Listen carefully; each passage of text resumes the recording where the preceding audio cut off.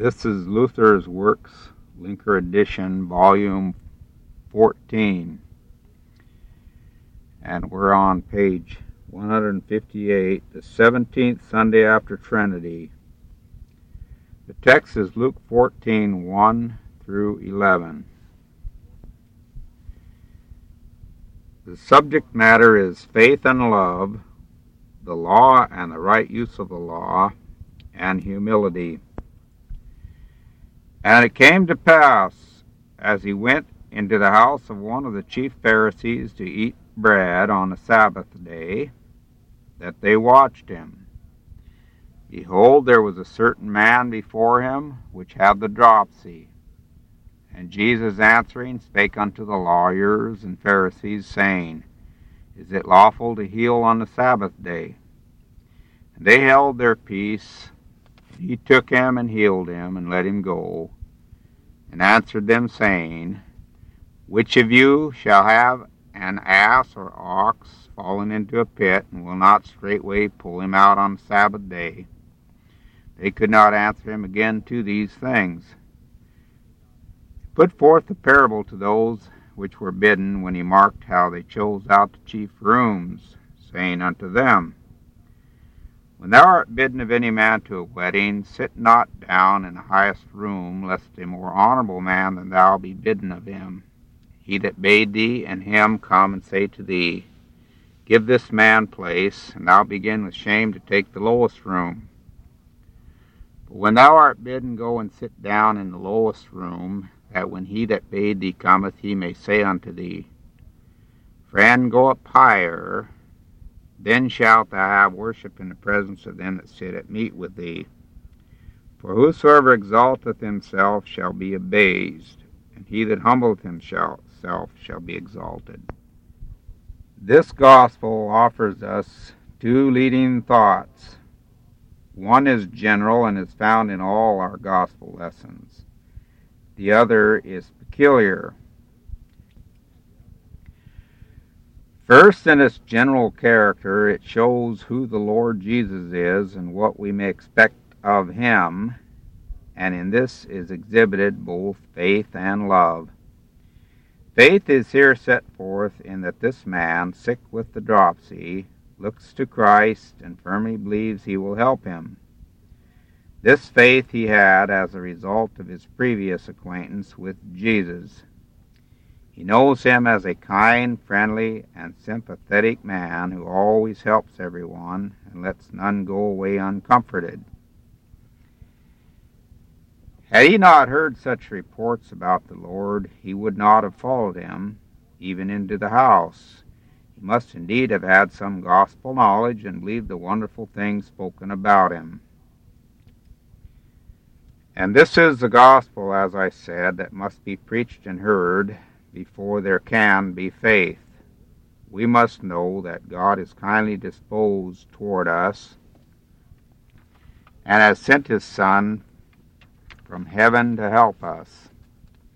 This the conscience must hear and believe, for if God were unfriendly and unmerciful toward us, it would avail little to know that all his creatures sympathize with us. If God is satisfied with us, no creature can do us any harm, as St. Paul says in Romans 8:31. If God is for us, who is against us? Let death, devil, hell, and all creation rage, we are safe.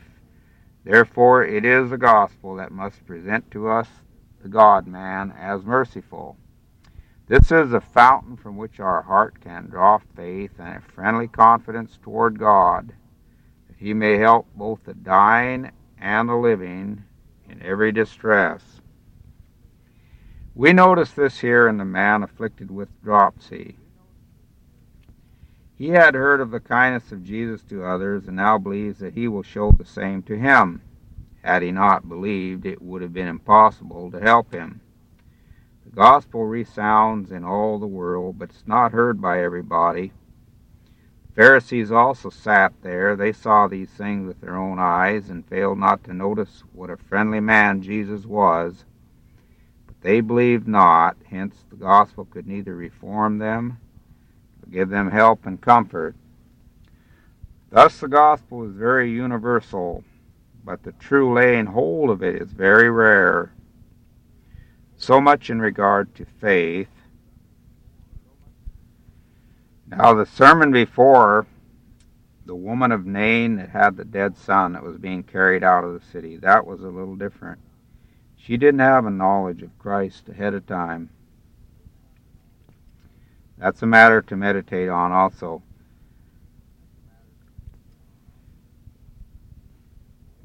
Now back to Luther. It says, later we have here pictured to us also the love in Christ that goes forth and bears fruit, not for itself, but for others, as is the nature of true love, or true love to do. This is now said on the first part of today's gospel. However, this periscope especially teaches us, in the second place, a necessary doctrine we must possess if we are to make use of the laws that order the outward and temporal matters and affairs which the church is to observe. Here we must act wisely and gently if we wish to do the right thing, especially when weak and timid consciences are concerned. For there is nothing more tender in heaven and on earth, and nothing can bear less trifling than the conscience. The eye is spoken of as a sensitive member, but conscience is much more sensitive. Hence we notice how gently the apostles dealt with conscience in divers matters, lest it be burdened with human ordinances.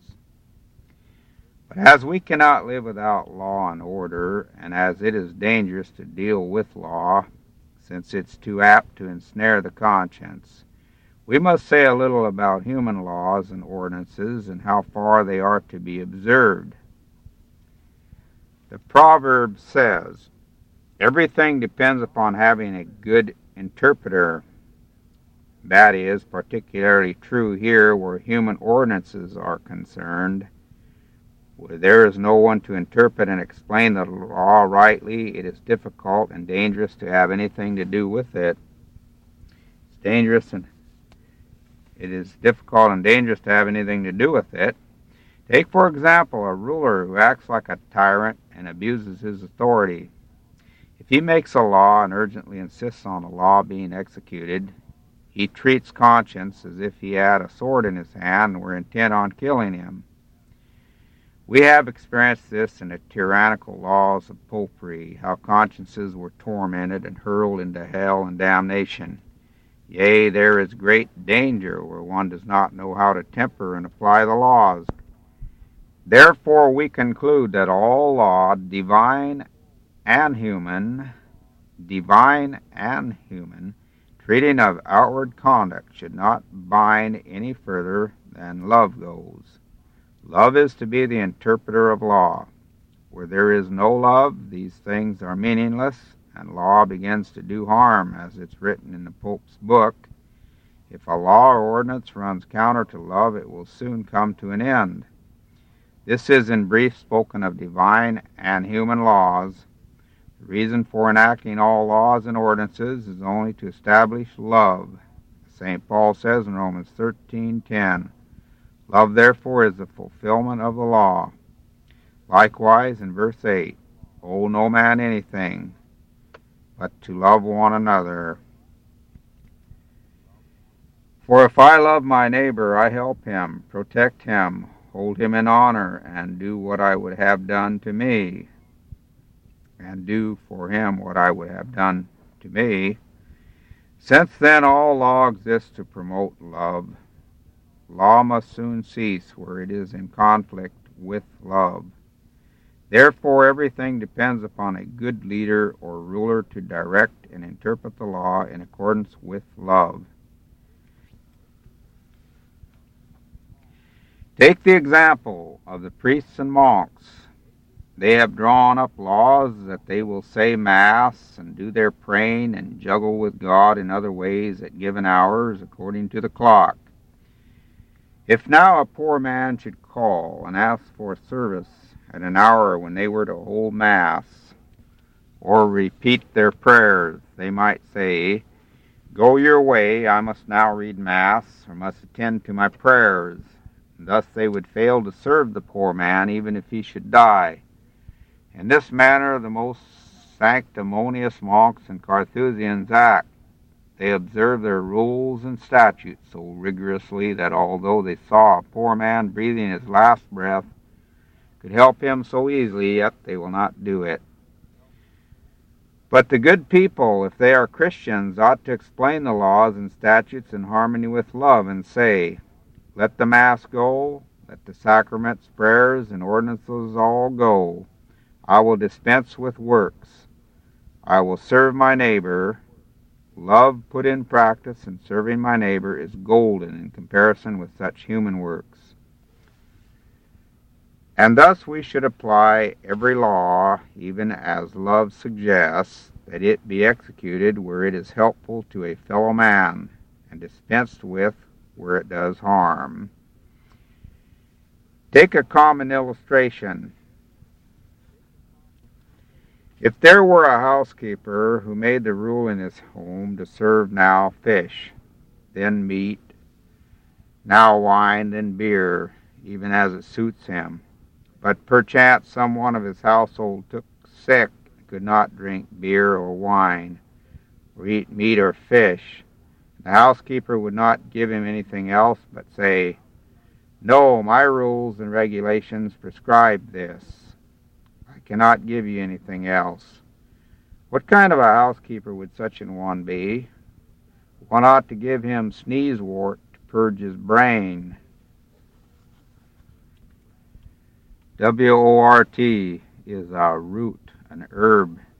They used a lot of it, I guess, in those days, in combination with other herbs for different sicknesses. For if he were a sensible man, he would say, it's indeed true that my rules and regulations prescribe meat or fish for the table today, yet since this diet does not agree with you, you may eat what you like. See how a housekeeper may adjust his own rules and make them conform to the love he entertains for his household? Thus all law must be applied, as love toward a fellow man may dictate. Therefore, since the Mosaic law was not understood nor modified by love in the Old Testament, God promised the people through Moses that he would raise up a prophet who would interpret the law to them. For thus Moses says in Deuteronomy 18:25, the Lord thy God will raise up unto thee a prophet from the midst of thee of thy brethren, like unto me, unto him ye shall hearken. God raised up prophets from time to time to explain the law and apply it, not in its rigor, but in love. Of this Moses himself is an example. He led the children of Israel out of Egypt for 40 years, hither and thither through the desert. Abraham had been commanded in Genesis 17:12 to circumcise every male on the 8th day. This commandment was plain enough, but all had to observe it. Yet Moses neglected it and circumcised no one the whole 40 years. Now, who authorized Moses to violate this commandment given to Abraham by God himself? His authority was vested in his knowledge of the law's spirit.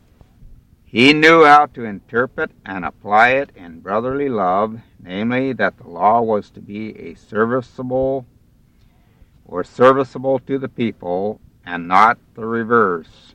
For if during their journey they had to be ready day by day for warfare, circumcision would have hindered them, and he therefore omitted it, saying, in effect, although this law is given and should be observed, yet we will apply it in a spirit of love and suspend its operation until we come to the end of our journey. Likewise, should all laws be interpreted and applied as love and necessity may demand. Hence the importance of a good interpreter. It was the same in the case of David when he partook of the consecrated bread, which was not lawful for anyone to eat except the priest, as Christ himself makes use of this example in Matthew 12:3. David was not consecrated, nor were his servants. When he was hungry, he went to Abimelech and asked for himself and his men something to eat. Abimelech answered, I have indeed nothing to give. The shewbread of the tabernacle is for holy use. Then David and his men helped themselves and ate freely of it. Now, did David sin in the face of God's ordinance? No. Why not? Because necessity compelled him, seeing there was nothing else to eat. It is in this way that necessity and love may override law. That's what Christ also does in our gospel when he heals a suffering man on the Sabbath, although he well knew how strictly the Old Testament required the observance of the Sabbath. We see what the Pharisees do. They stand by watching the Lord. They would not have helped the sick man with a spoonful of wine, even if they could have done so. But Christ handles the law even at the risk of violating it, freely helps the poor sick man with the dropsy, and gives the public a reason for his action when he says, in effect, it is indeed commanded to keep the Sabbath day, yet where love requires it, there the law may be set aside. Thus he follows up with an illustration from everyday life, then dismisses them in a way they must commend, and they answer him not a word. He says, which of you shall have an ass or an ox fallen into a pit, and will not straightway pull him out on the Sabbath day? As if to say, ye fools, are ye not mad and stupid? If you act thus in the case of saving an ox or an ass, which may perhaps be valued at a few dollars, how much rather should one do the same to a neighbor, helping him to his health, whether it be the Sabbath or not? For the Sabbath, as he says elsewhere, was made for man, not man for the Sabbath, so that the Son of Man is Lord even of the Sabbath. Mark 2:27. I thought the Lord made the Sabbath day for his own rest, but Christ said it's made for man. So what do you think that means? I'm thinking of the New Testament day of rest. For love's sake, we can keep the New Testament Sunday as a day of rest. We wouldn't want to start changing that. That would cause a big, if we don't understand why it was changed, that's a small matter. For love's sake, we'll keep it. We'll keep it the way it is. And I'm sure Christ won't be offended in that, will he? Among the Jews there was a rigorous enforcement of the law. Even their kings insisted on its strict observance. When the prophets came and explained the law in the spirit of love, saying, this is what Moses means, thus the law is to be understood, then there were false prophets at hand to side with the kings, insisting on the literal text and saying, there, so it's written, it's God's word. One must not interpret it otherwise. Thereupon the kings proceeded to kill one prophet after another. In the same way the papists, priests, and monks act now. If anyone says we need not observe their laws literally, we should rather interpret them in love, then they immediately cry, heretic, heretic. If they could, they would kill him. Yea, they do so already quite lustily. As Christ here treats of the law relating to the Sabbath and makes it subserve the needs of man, so we should treat laws of that kind, keep them only so far as they accord with love. If laws do not serve love, they may be annulled at once, be they God's or man's commands. Take an illustration from our former darkness and sorrow under the papacy.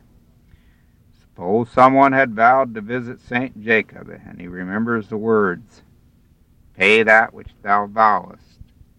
Ecclesiasticus 5:4. He may have a wife, children, or household to care for.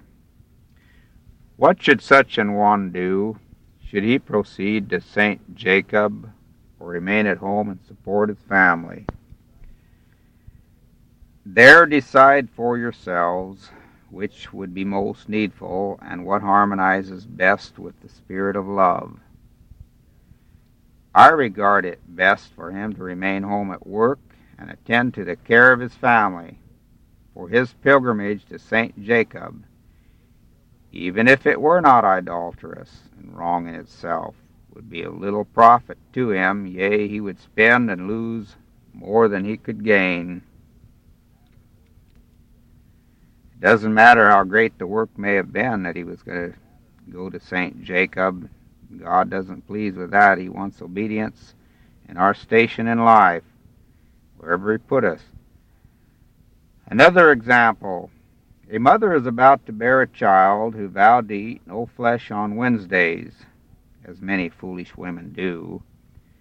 Perhaps because of this vow, the mother may injure her offspring and her own body. Then the foolish confessional fathers come and say, "Dear daughter, it's written in the Scriptures that what one vows must be kept. It's God's command, and thou must at any peril keep thy vow." Thus the good woman is soon taken captive and chained by her conscience, goes and fulfills her vow, and does harm both to herself and to her offspring. Hence both have sinned, those who taught her thus, and the woman, in that she did not esteem her love more than her vow, by which she neither served nor pleased God.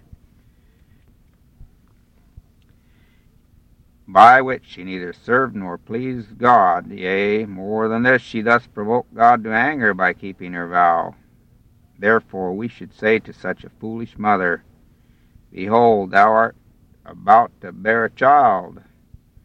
Thou art carrying a child," we would say nowadays. "Thou must serve it, and desist from this foolish thing, so that great harm may not spring from it. For all laws find their end in love." We should act in like manner toward the false priests and monks when they say, "Yea, we vowed so and so, and it is written, Vow and pay unto the Lord your God." Then say to them, "Look, there is also a command, thou shalt love thy neighbor as thyself. But in your vocation it's impossible to serve your neighbor, nor can you continue in it without sin. Therefore forsake it openly, and enter a state in which you are not so apt to sin, but where you may serve your fellow man, help and counsel him, and do not bother about a vow which you did not give to your Lord, but to the devil, not for the salvation of souls and blessedness, but for damnation and ruin of both soul and body." If you are a Christian, you have power to dispense with all commandments so far as they hinder you in the practice of love, as Christ here teaches. He goes right on, although it is a Sabbath day, helps this sick man, gives a satisfactory and clear reason for his Sabbath work. There is yet another thought in this gospel about taking a prominent seat at feast, which we must consider. When the Lord noticed how the guests, the Pharisees, chose to sit in the first seats, he gave them the following parable to ponder. "When thou art bidden of any man to a wedding, sit not down in the highest room, lest a more honorable man than thou be bidden of him. He that bade thee and him come and say to thee, Give this man place, and thou begin to with shame to take the lowest room. But when thou art bidden, go and sit down in the lowest room, that when he that bade thee cometh, he may say unto thee, Friend, go up higher. Then shalt thou have worship in the presence of them that sit at meat with thee." This parable is aimed at the laws and precepts of the Pharisees and scribes, which provide that honor should be paid to the great and powerful, giving them the preference and allowing them to sit at the head. Christ here reverses the order and says, "He that would be the greatest, let him take the lowest seat." Not that a peasant should be placed above a prince. That is not what Christ means, nor would that be proper. But our Lord does not speak here of worldly, but of spiritual things, where humility is specially commended. Let rulers follow the custom of occupying the uppermost seats at festival boards. We have to do here with the matters of the heart. Christ does not appoint burgomasters, judges, princes, and lords. These stations in life he ignores as subject to civil order, the dictates of reason. There must be rulers, and to them honors are due because of their position. But the spiritual government requires that its participants humble themselves in order that they may be exalted. Therefore the Lord said to his disciples when they disputed as to who should be the greatest among them, "The kings of the Gentiles have lordship over them, over the Gentiles, and they that have authority over them are called benefactors, but ye shall not be so.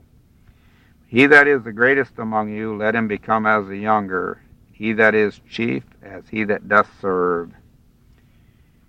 He then speaks of himself as an illustration, asking, "For which is the greater, he that sitteth at meat, or he that serveth? It's not he that sitteth at meat, but I am in the midst of you as he that serveth." And in another place, Matthew 20:26, 7 and 8, he said, "Whosoever will be great among you, let him be your minister. And whosoever will be chief among you, let him be your servant. Even as the Son of Man came not to be ministered unto, but to minister, and to give his life a ransom for many." The papists have commented on these verses in their own way and twisted this gospel, saying, "Yea, the Pope is to be the least or youngest, sitting at the foot and serving others, but that is to take place in the heart." They pretended to sit at the foot and to serve others as the humblest, but withal they lorded it over all emperors, kings, and princes, yea, trampled them in the dust, just as if emperors, kings, princes, and rulers should not also possess in their hearts the humility of which the Lord here treats. They thus put on airs and made a show of their carnal interpretation. If they had any humility in their hearts, their lives would bear testimony to it. Christ speaks here not of outward humility alone, for the inner is the source of the outer. For the inner is the source of the outer. If it's not in the heart, it will hardly be manifest in the body. Therefore the gospel aims at making all of us humble, whatever and whosoever we may be, that none may exalt himself unless urged and elevated by regular authority. That is what the Lord wants to inculcate by this parable, directing it to all, be they high or low. In this spirit he reproves the Pharisees and others who desire high places and are ambitious to get ahead of others. They may accept honors when regularly elected and forced to accept high places. I make these remarks to contravene and discredit their false spiritual interpretations. But now they go and mingle and confuse spiritual and worldly things, and claim it enough if they be humble in heart, when they strive for the chief seats. Nay, dear friends, heart humility must manifest itself in outer conduct, or it is false. All should therefore be willing to take a lower seat, even to throw themselves at the feet of others, and not move up higher until urged to do so. Anyone who regards this rule will do well, but he who disregards it will come to grief by so doing. That's what our Lord desires to impress upon his hearers as he closes this parable. For every one that exalteth himself shall be humbled, and he that humbleth himself shall be exalted. St. Augustine adds a comment here, which I wish he had not made, for it savors of vanity when he says, quote, "A ruler must not abase himself too much, lest his authority be weakened thereby." Unquote. This is heathenish and worldly, not Christian. But we can pardon it in such a man, for even the saints on earth are not yet entirely perfect. The sum of this gospel, then, is love and necessity control all law. There should be no law that cannot be enforced and applied in love and necessity. If it cannot, then let it be done away with, even though an angel from heaven had promulgated it. So I think that's a good way we can handle that matter on the Sabbath day keeping too. We wouldn't want to start throwing in that binding consciences, people messed up, some people not knowing what to do, what day to keep again. That's already been thrashed through too many times.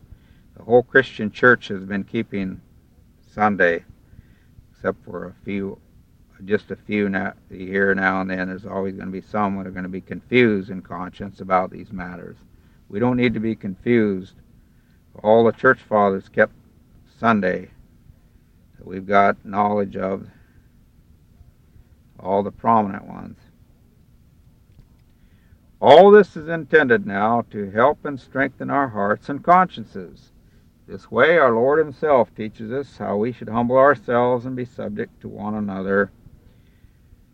However, concerning this virtue, what true humility is, I've said enough in former apostles.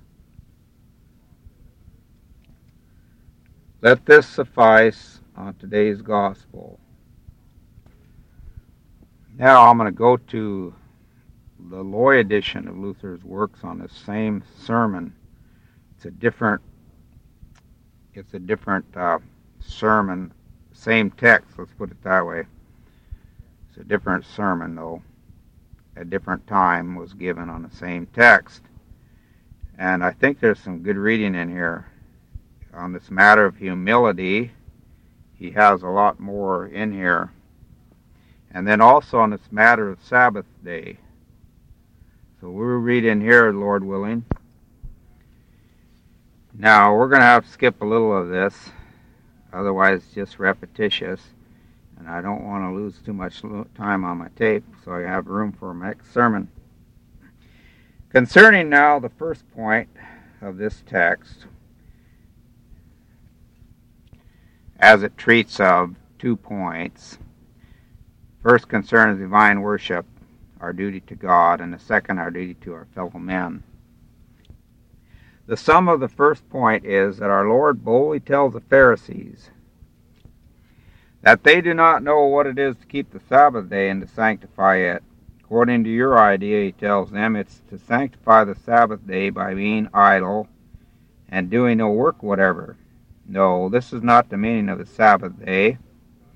To sanctify the Sabbath day means to hear the Word of God and to help our neighbor wherever we can. God does not want the keeping of the Sabbath day in which our neighbor is neglected or left to suffer. For if I serve and help my neighbor, I've kept the Sabbath as it should be kept, and have done a truly good work. This doctrine concerning the Sabbath day shows us how to understand the third commandment aright, according to which we are required not to be idle or to do nothing, but to hear the word of God and to live according to that word. And this is what God wants us to learn on the Sabbath day. Hence, it must also follow that we are not desecrating the Sabbath day by such good works as these.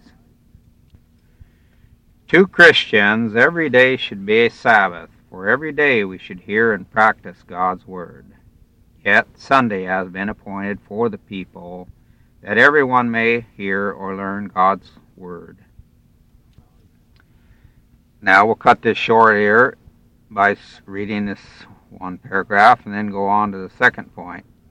It says, this is the first point of our gospel lesson. From it everyone should learn that it is serving God and sanctifying the Sabbath day when we hear the Word of God and keep it. Therefore, when you go to church or earnestly read the gospel, you are serving God and pleasing Him more than you could by sacrifices or so-called holiness, as Prophet Hosea says. It's in, let's see where that is. They don't have a verse here in chapter. It's Hosea 6:6. For I desired mercy and not sacrifice, and a knowledge of God more than burnt offerings. And then what is the knowledge of God? It's nothing else but to hear His Word, because without this Word no one could know anything of God. But when the Word is brought, it says, I am the Lord thy God. I have given you my Son unto death for you, and have received you in baptism, and so forth. By the Word of God we learn to know Him to be gracious and merciful, which could never be known or learned by our reason.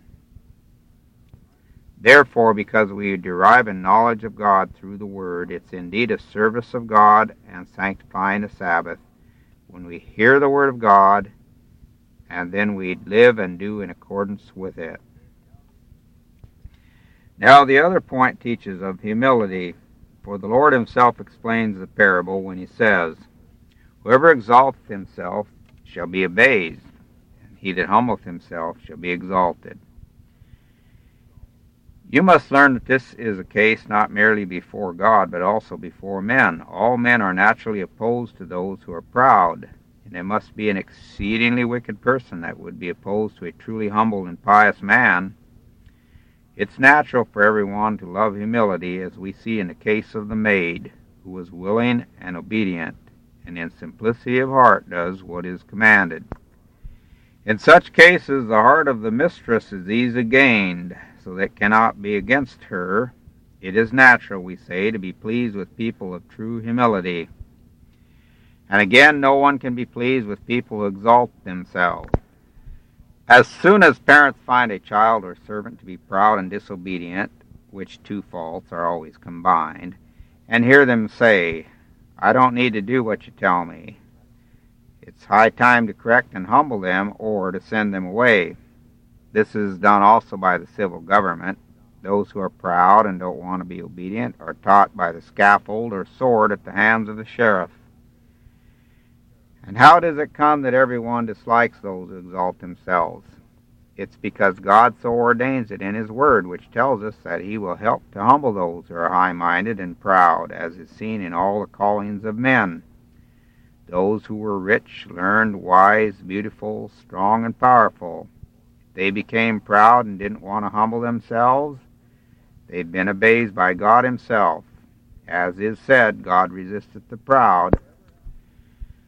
Whoever has such an opponent shall not succeed. He must fall, and no power on earth can save him. But those who are humble gain favor with God and man.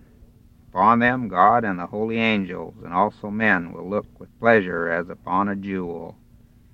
And success and the blessing of God will follow, as is seen, for instance, in the experience of the son of poor parents.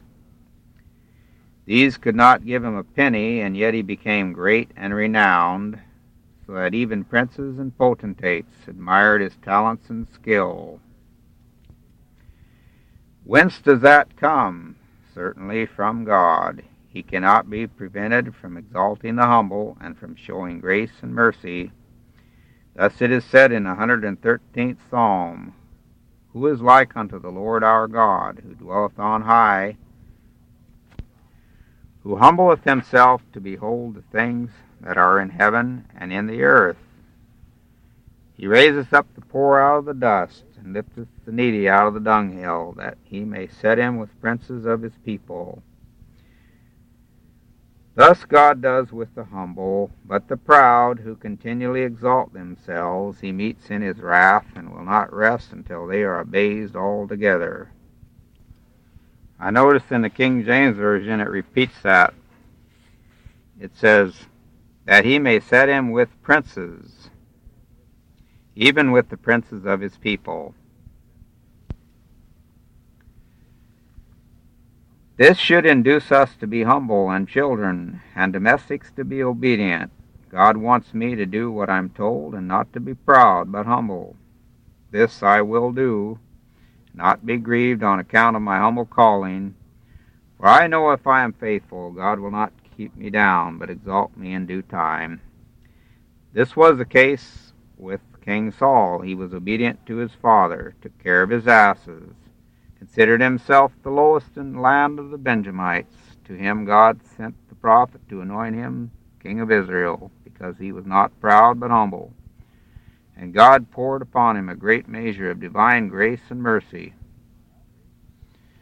But what happened afterwards? When Saul had been made king, he exalted himself and became proud, and did not care for God nor his word. Therefore, in like manner as God at first had exalted him, he afterwards abased him, so that out of despair he committed suicide, and his house was exterminated. Again, David was a fine, strong, and learned youth, but in humility he did not exalt himself because of his good qualities. He continued to be a shepherd, and was obedient to his father, until Samuel came to make him king. History tells us that David had 7 brothers, who all were high-minded and proud, and despised their younger brother David. God spoke to Samuel concerning David, that he should make him king, saying, Arise, anoint him, for this is he. And David, after God had exalted him, continued to be humble, else if he had exalted himself, God would have abased him, as he had abased Saul. But because he continues to be humble, though he is dethroned for a while, he is reinstated and is highly honored of God, who even promises that Christ should come out of his seed. All of this is written and preached unto us for the purpose of teaching us humility, and of guarding us against pride, so that we may not, like a wicked maidservant, ask, Who can be confined to the kitchen, to washing and sweeping always? I am not obliged to submit to others, and so forth. Beware, if you exalt yourself, God will surely be against you. He cannot and will not suffer pride and haughtiness, as we see every day. And what do you think to be the reason we find so much misery in the world everywhere, and so many coarse, awkward, and unfortunate men and women? Nothing else but this, that when they are young, they want to walk in pride and do not what they're commanded. Hence the Lord suffers them to rove about like swine, and never learn anything useful. For so it has been decreed, He that exalteth himself shall be abased, and he only that humbleth himself shall be exalted. Thanks and praise be unto God for these teachings. May He grant us grace to follow them, for the sake of His Son, Jesus Christ. Amen.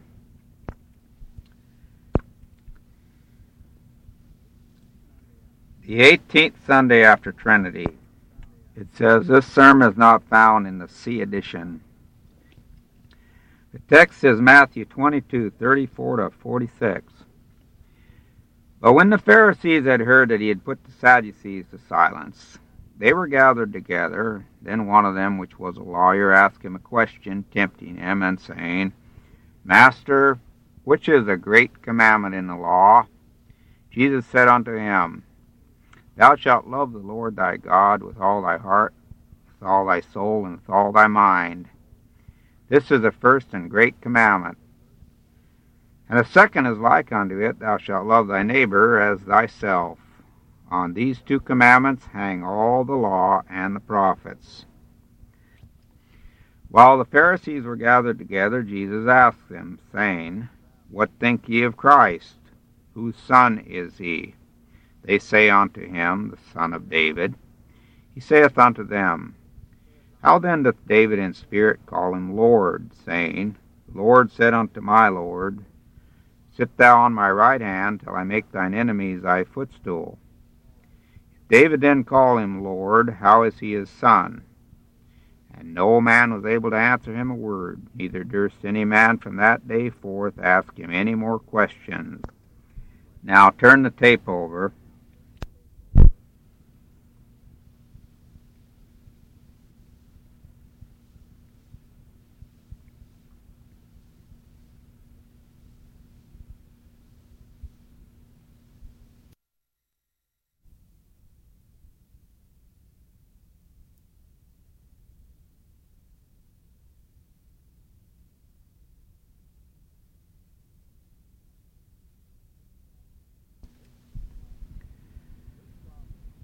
This gospel text consists of two questions.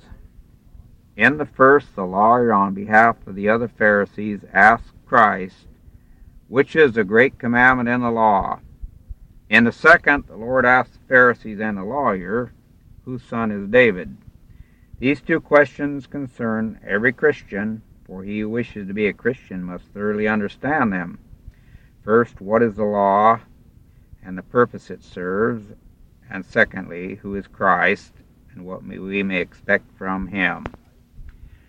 Christ explains here to the Pharisees the law, telling them what the sum of the whole law is, so that they are completely silenced about his speech and his question, and know less than nothing of what the law is and who Christ is. From this it follows that although unbelief may appear as wisdom and holiness before the world, it is nevertheless folly and unrighteousness before God, especially where the knowledge of the two questions mentioned above is wanting. For he who does not know how he stands before the law and what he may expect from Christ surely has not the wisdom of God, no matter how wise and prudent he may pretend to be. Let us therefore consider the first question, namely, what is the law, what it commands, and how it is to be spiritually interpreted. When the lawyer asked Christ, What is the great commandment in the law? The Lord said to him, Thou shalt love the Lord thy God with all thy heart, with all thy soul, and with all thy mind. This is the great and first commandment. And the second is like unto it, Thou shalt love thy neighbor as thyself. On these two commandments hang all the law and the prophets. As if the Lord would say, He who possesses love to God and love to his neighbor has all things, and therefore fulfills the law. For the whole law and all the prophets point to these two themes, namely, how God and our neighbor are to be loved. Now, no one may wish to ask, how can you harmonize this statement that all things are to be comprehended in these two commandments, since there was given to the Jews circumcision and many other commandments? To answer this, let us see in the first place how Christ explains the law, namely that it must be kept with the heart. In other words, the law must be spiritually comprehended. For he who does not lay hold of the law with the heart and with the spirit will certainly not fulfill it. Therefore the Lord here gives to the lawyer the ground and real substance of the law, and says that these are the greatest commandments, to love God with the heart and our neighbor as ourselves. From this it follows that he who is not circumcised, who does not fast nor pray, is not doing it from the heart. Even though he may perform external acts, he nevertheless does nothing before God, for God looks on the heart and not on our acts. It will not profit a man at all, no matter what work he may perform, if his heart is not in it. From this arises another question. Since works are of no profit to a man, why then does God give so many commandments to the Jews? To this I answer, these commandments were given to the end that we might become conscious whether we really love God with all our heart, and with all our soul, and with all our strength, and in addition our neighbor as ourselves. St. Paul says in Romans 7:7, now they also say here in brackets 3:20, I'll read it here. It says in 7:7, what shall we say then? Is the law sin? God forbid. Nay, I had not known sin but by the law. And in 3:20, therefore by the deeds of the law there shall no flesh be justified in his sight, for by the law is the knowledge of sin. Then Luther says, these two places tell us that the law is nothing but a consciousness and a revelation of sin. What would I know of sin if there were no law to reveal it to me? Here now is the law that says, thou shalt love God with thy heart and thy neighbor as thyself. This we fulfill if we do all the law requires. But we are not doing it, hence he shows us where we're lacking. That, while we ought really to do something, we're doing nothing. That the Jews had to practice circumcision was indeed a foolish ceremony, yea, a command offensive to reason, even though it were given by God. What service was it to God to burden his people with this grievous commandment? What good was it to him, or what service to a neighbor? Yea, and it did not profit the Jews who were circumcised. Why then did God give the command? In order that this commandment and law might show them whether they really love God with all their heart and with all their soul and with all their mind, and whether they did it willingly or not. For if there were a devout heart, it would say, I verily do not know why God gave me circumcision, inasmuch as it doesn't profit anyone, neither God nor me nor my neighbor. Since it is well-pleasing to God, I'll nevertheless do it, even though it be considered a trifling and despised act. Hence circumcision was an exercise of the commandment, thou shalt love God with all thy heart.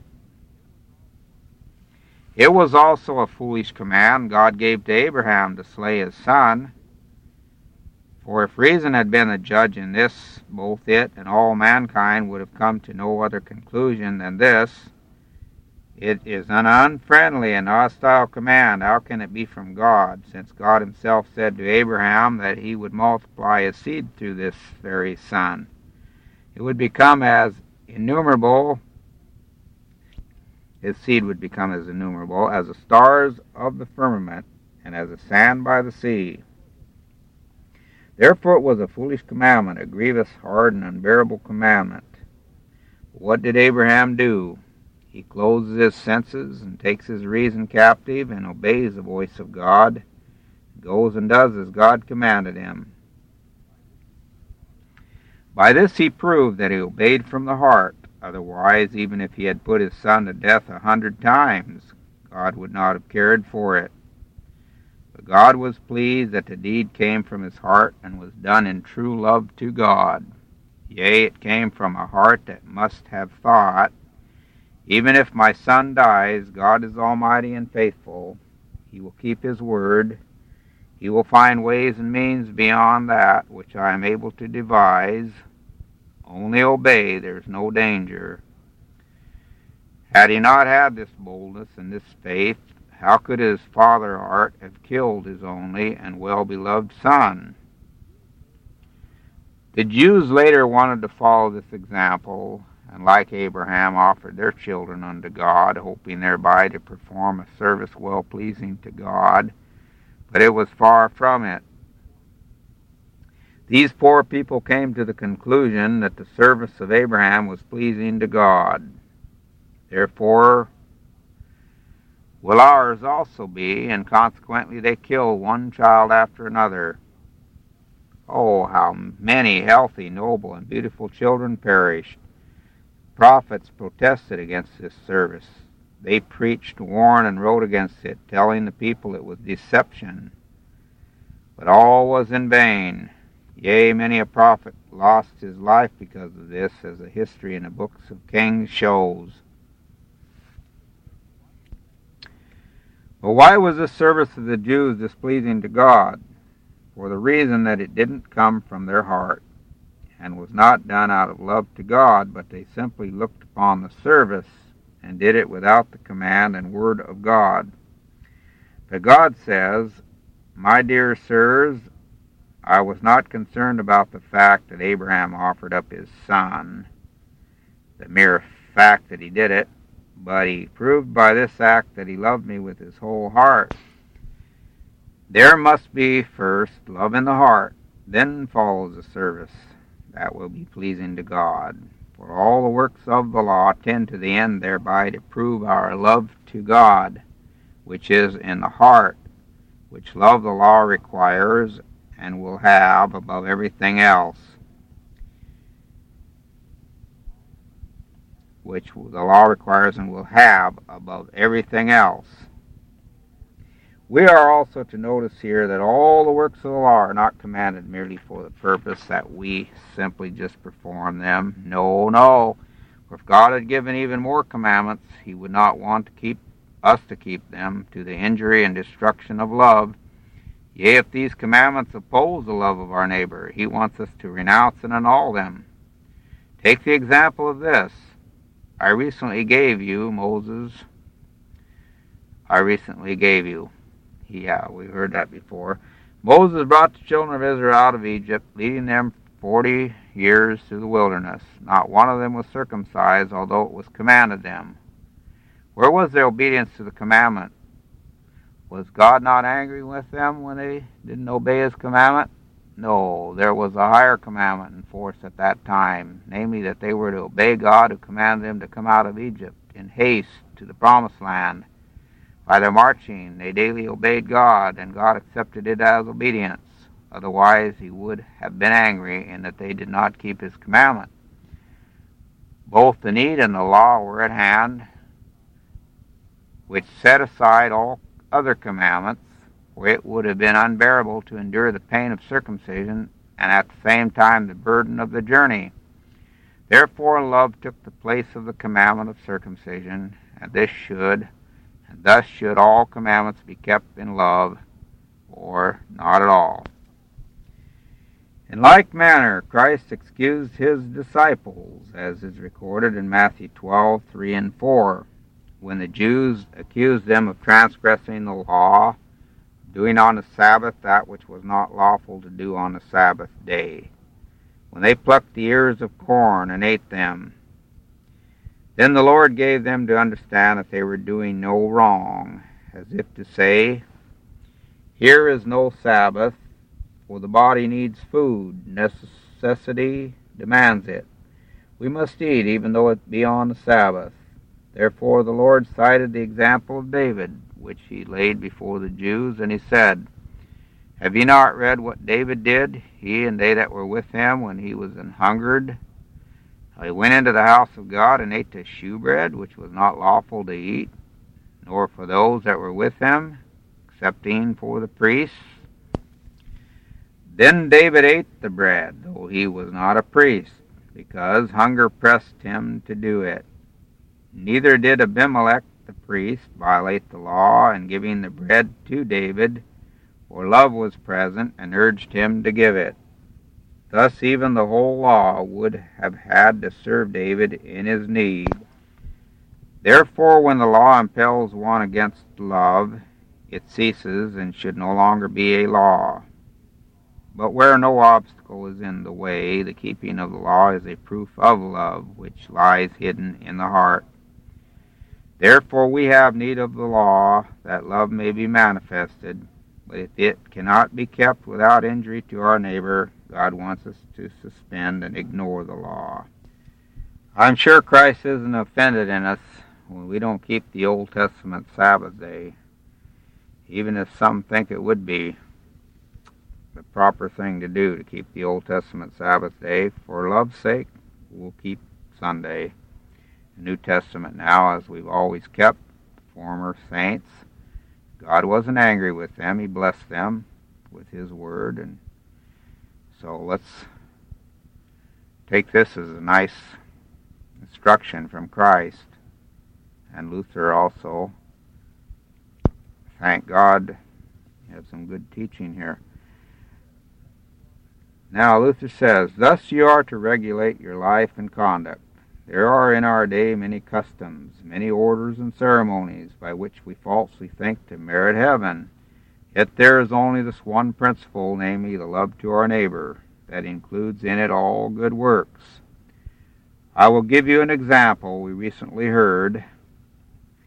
Here is a priest or a monk who is to read his prayers or the rules of his order, or to hold Mass, or to say penance. At this moment there comes a poor man or woman to him who has need of his help and counsel. What shall this priest or monk do? Shall he perform his service, or shall he assist the poor man? He should therefore act prudently and think, true, I'm required to read my prayers, hold Mass, or say penance, but now, on the other hand, a poor man's here. He needs my help, and I should come to his rescue. God commanded me to do this, but the others man devised and instituted. I'll let the mandates of men go, and I will serve my neighbor according to God's commandment. However, we seldom, or very seldom, do we think that the precious service of holding Mass and reading prayers should be put in the background. Such a humble service as you regard it should have the preference. What's the reason? The reason is that these dream preachers, who have nothing to present to us but the ordinances of men, have made us so timid and fearful that we came to the conclusion, if we did not regulate ourselves and everything according to their preaching, heaven itself would fall. Yea, they would rather let 10 poor people starve than fail to say one Mass. We find even today many monks or priests who rather let a poor man freeze than violate their statutes and ordinances. So lamentably and miserably have they been deceived by their godless preachers and teachers, and by their superiors, who with their statutes and devilish ordinances have drawn and are still drawing them away more and more from the law of God to our own notions. These are the principal fruits of unbelief and godlessness, which, as the Scriptures declare, provoke God. Should not God be angry with me if he commands me to show my neighbor love, and I go and follow my own or other people's dreams? It is as if a master said to his servant, go and work in the field. The servant went and desired to wash the dishes instead. Should not the master rightly be angry with such a servant? Thus it is also with God. He wants us to keep his commandments and to regard them more than commandments of men, and all the commandments to be subservient to love. Don't forget that phrase. So that all be comprehended in these 2 commandments, of which the Lord here speaks in this gospel. Thou shalt love the Lord thy God with all thy heart, with all thy soul, with all thy mind, and thy neighbor as thyself. Do you want to do something pleasing to God? Then do it out of genuine love. That the Jews practiced circumcision, fasted much, prayed much, performed other like services, was not pleasing to God, for it did not come from their heart, as this commandment requires. Thou shalt love the Lord thy God with all thy heart. Thus it will be also with you, I was going to say us, even though we should belong to the Carthusian friars, or to still any more exacting one, all would avail nothing if we had not the love of God. From this you are to conclude that all works are nothing that do not originate in love, or are against it. No commandment should be enforced except those in which the law of love can be exercised. From this it now appears what a misleading calling that of the monks and priests is. and that they wish to merit heaven through their works alone. They also bind the people to do good works, in order that they may thereby merit heaven, which is a cursed and godless service. Hence, as already stated, the law is to be only an exercise to prove our love. Otherwise, aside from love, God never inquires about works, no matter how excellent they are. You can now see how many people know what the law is. It means, thou shalt love the Lord thy God with all thy heart, and thy neighbor as thyself. Surely they are few who know it, and fewer still will keep it. How can they keep that which they do not know? We are blind, and our nature is totally blind. So is also human reason. It knows nothing so imperfectly as that which the law of God requires. Now here Christ shows the Pharisees and the scribes a twofold kindness. In the first place, he dispels their blindness and teaches them what the law is. In the second place, he teaches them how impossible it is for them to keep the law. Their blindness he dispels, in that he teaches them what the law is, namely that love is the law. Human reason cannot comprehend this nowadays any more than the Jews did then. For if it had been possible for human reason to comprehend it, the Pharisees and scribes, who at that time were the best and wisest of the people, could have understood it, but they thought it consisted alone in performing the external works of the law, giving to God, whether it be done willingly or unwillingly.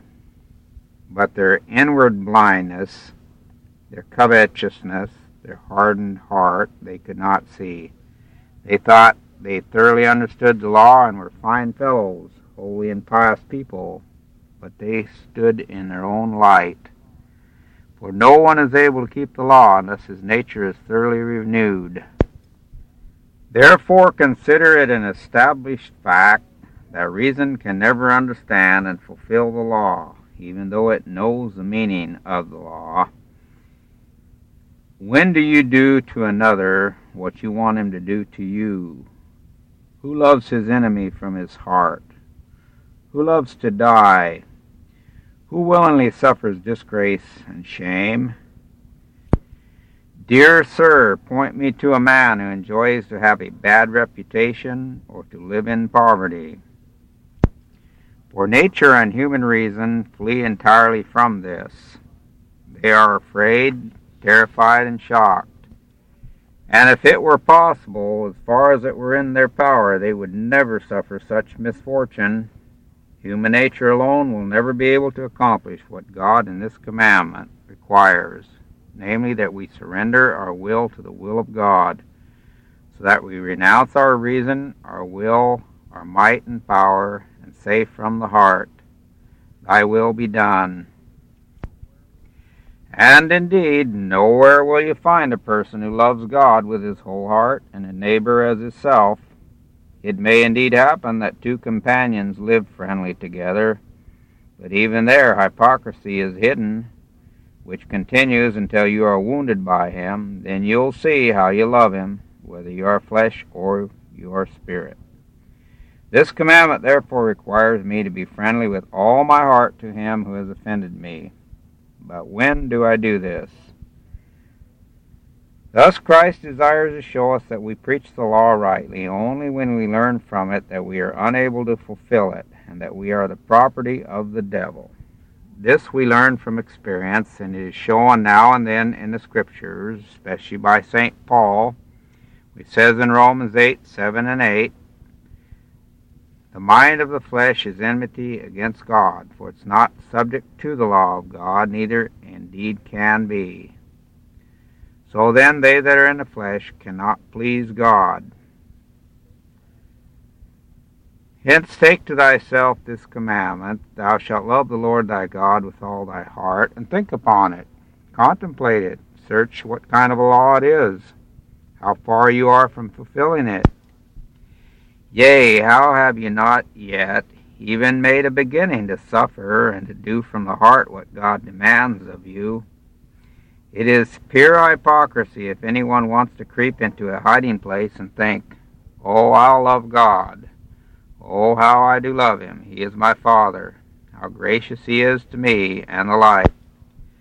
Yes, when God does our pleasure, then we can easily say such things, but when he sends misfortune and adversity, we no longer regard him as our God nor as our Father. True love to God does not act in this way, but in the heart it thinks and with lips says, "Lord God, I am thy creature, do with me as thou wilt. It matters not to me. I am ever thine, that I know. If thou desirest, I will die this very hour, or suffer any great misfortune.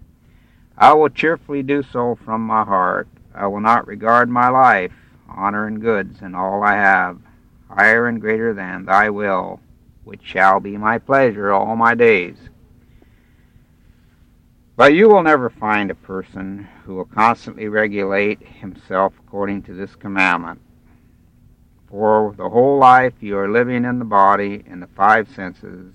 Whatever you do in your body should all be so regulated as to be done to the glory of God, according to the regulations of this commandment, which saith, "Thou shalt love the Lord thy God with all thy heart, with all thy soul, and with all thy mind." As if Christ said, if you love God with all your heart and with all your soul and with all your mind, then nothing will be lacking. You shall experience it in your daily life, namely, when everything you do, whether you wake or sleep, whether you labor or stand idle, whether you eat or drink, is directed and done out of love to God from the heart. In like manner, your mind and thoughts will also be directed wholly and entirely to God, so that you will approve of nothing you are not certain is pleasing to God. Now, where are those who do this? And this part where he says, "with all thy mind," argues powerfully against the writings and teachings of man, upon which he especially depends, and thinks thereby to obtain a merciful God and merit heaven. Such imagination of the human reason draws us in a wonderful manner from this commandment, so that we do not love God with all the mind, as has been done hitherto, and is still done at the present day. For these priests and monks think nothing else than that God is moved by the Mass and by other human inventions, but he abhors it and does not desire it, as said in Isaiah 29:13. "This people draw near me with their mouth, and with their lips to honor me, but have removed their heart far from me, and their fear toward me is taught by the precept of men." And also you'll find that in Matthew 15:8 and 9. "This people draweth nigh unto me with their mouth, and honoreth me with their lips, but their heart is far from me. But in vain do they worship me, teaching for doctrines the commandments of men." The commandment here requires you to consider nothing good that is against God, and against everything he has commanded or forbidden. It thus requires you to give yourself wholly and entirely to him in all your life and conduct. From this you can conclude there is no human being who is not condemned, inasmuch as no one has kept this commandment. So they're all condemned, and God wants everyone to keep it, which they cannot do. Therefore we stand in the midst of fear and distress, unable to help ourselves, and the first knowledge of the law is that we see our human nature, that it is unable to keep the law, because it wants the heart, and if it is not done with the heart, it avails nothing before God.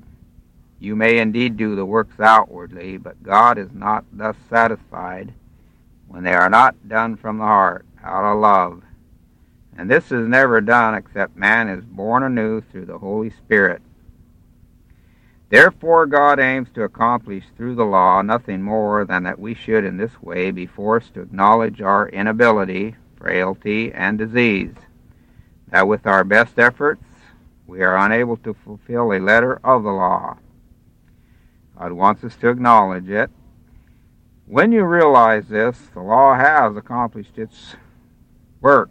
This is what Paul means when he says in Romans 3:20, through the law is the knowledge of sin.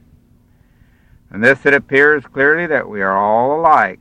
There are one, and we are one in the inner wickedness of our hearts, which the law reveals when we look rightly into it. Therefore, we might well say, if one is good, then all are good. Therefore, no one should accuse another. It's indeed true that in public and gross sins there sticks a deeper sin, but the heart is alike bad unless it be renewed by the Holy Ghost. But what shall I do when I once recognize my sin? What does it profit me? It helps me very much, for when I have come thus far, I am not far from the kingdom of God. As Christ says to a scribe in Mark 12:34, who also knew that the works of the law were nothing without love. Let's read that, Mark 12:34.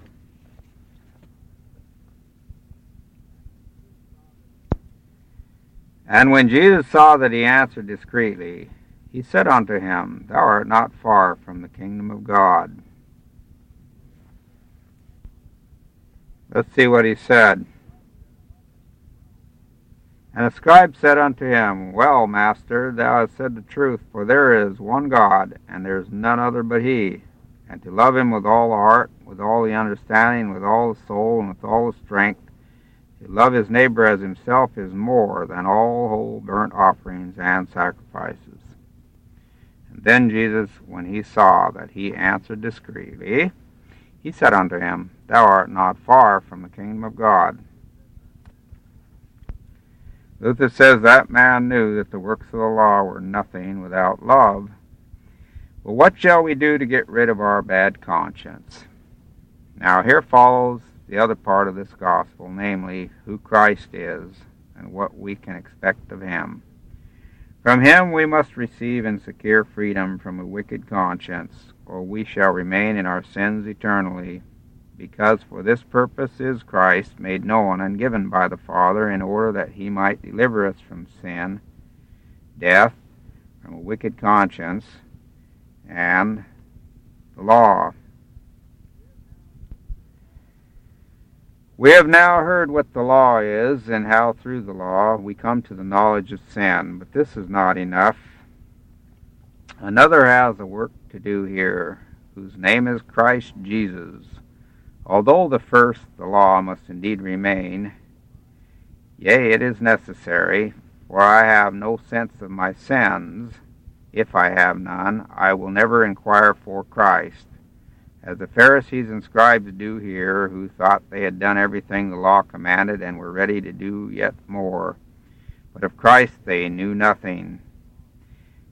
Therefore, first of all, when the law is known and sin revealed through the law, it is then necessary that we know who Christ is. Otherwise, the knowledge of sin profits us nothing.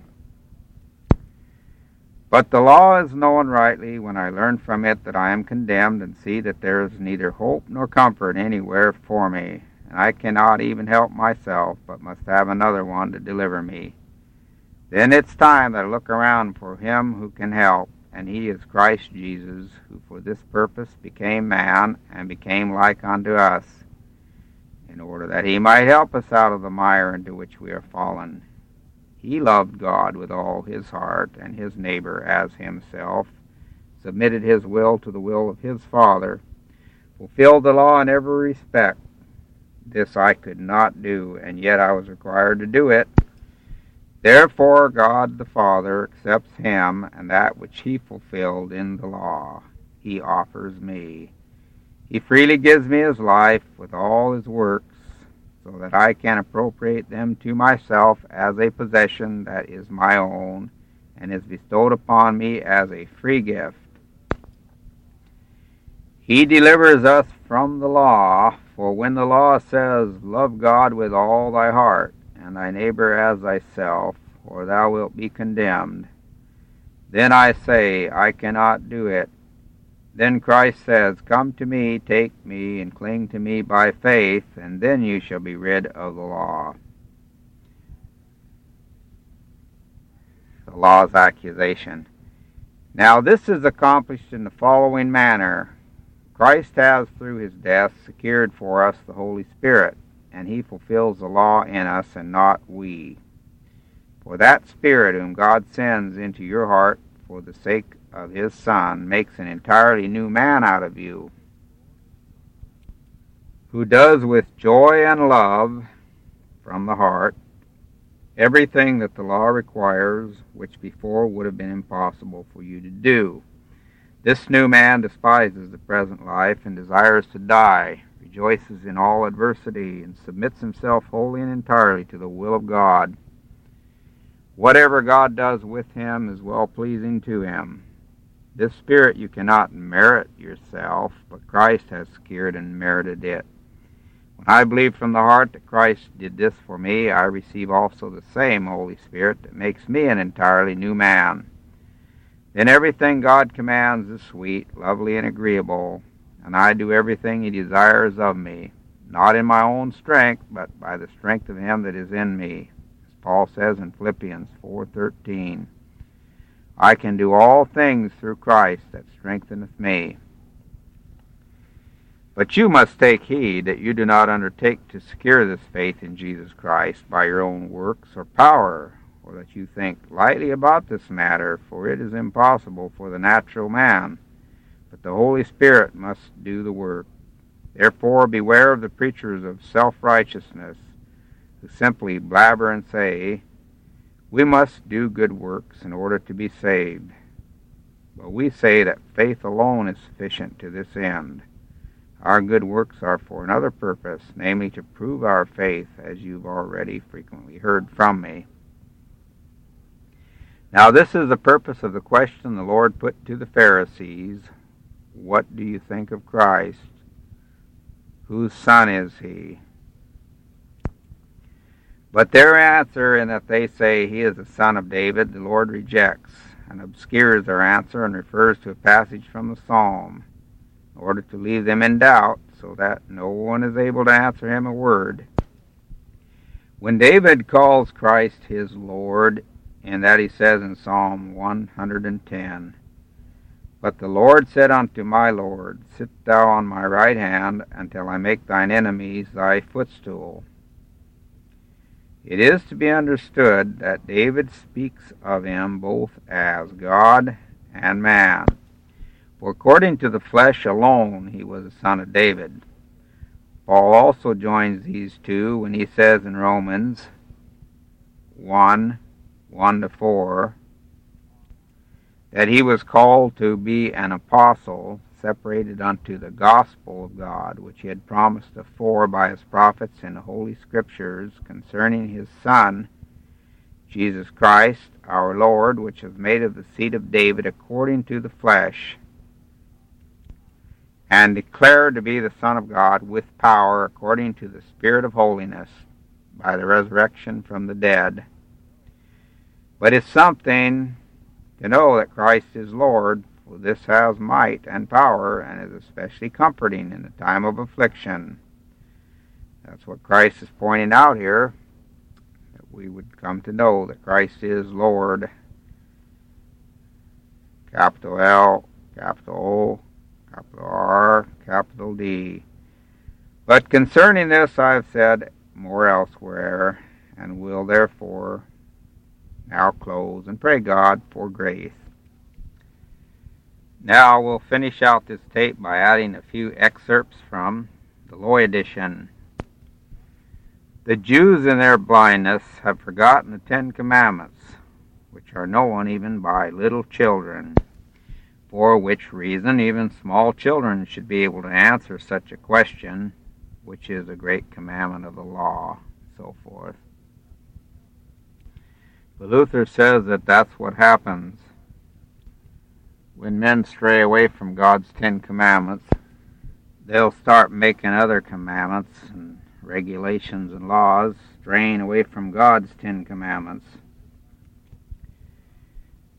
A Christian will say,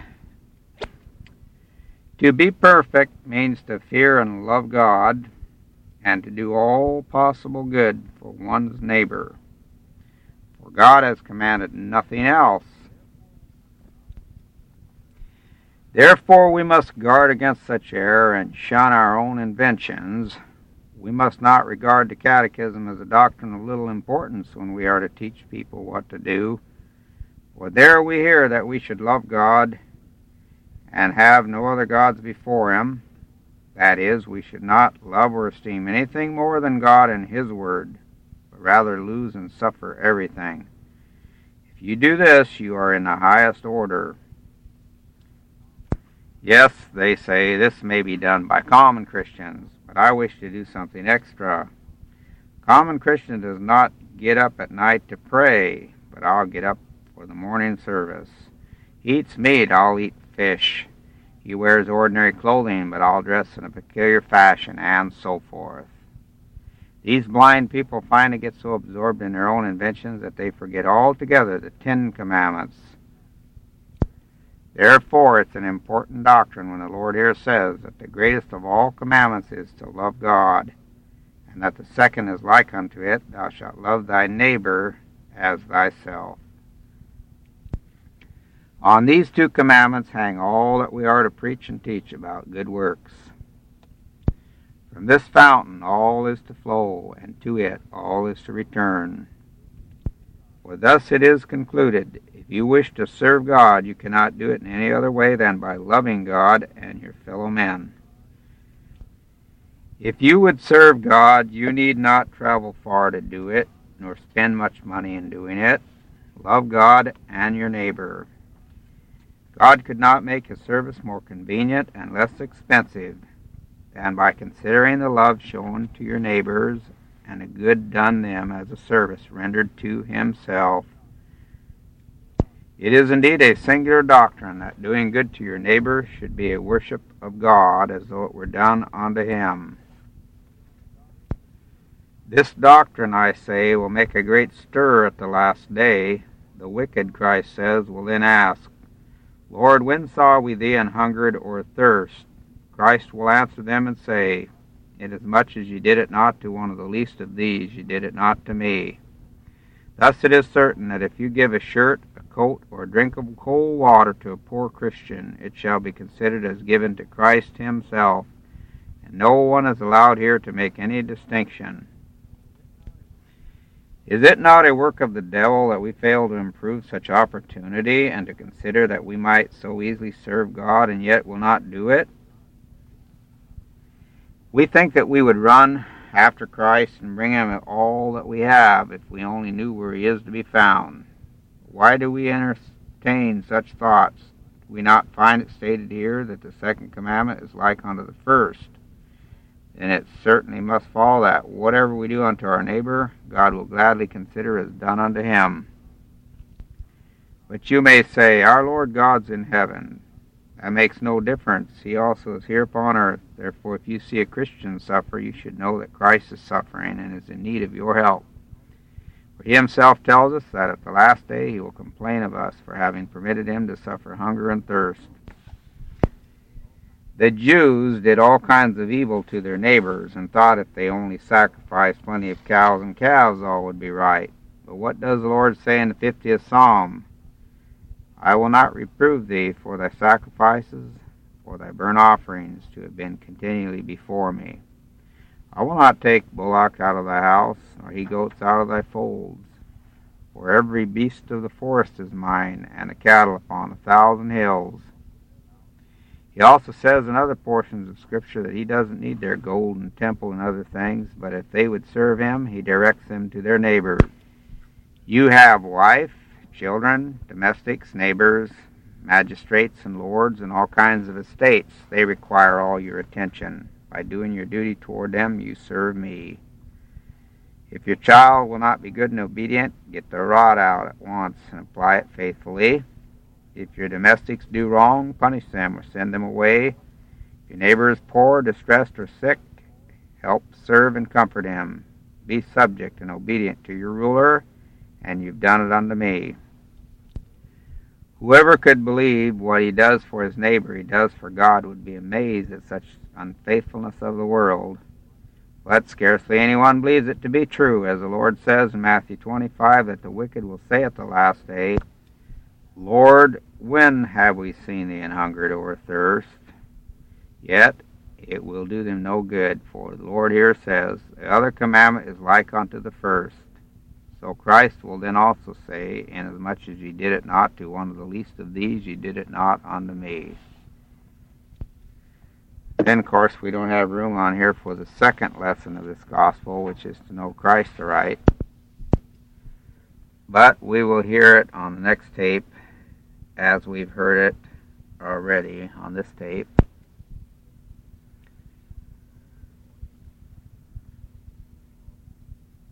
Oh, that sermon on the next tape will be the Cruciger edition of the same text.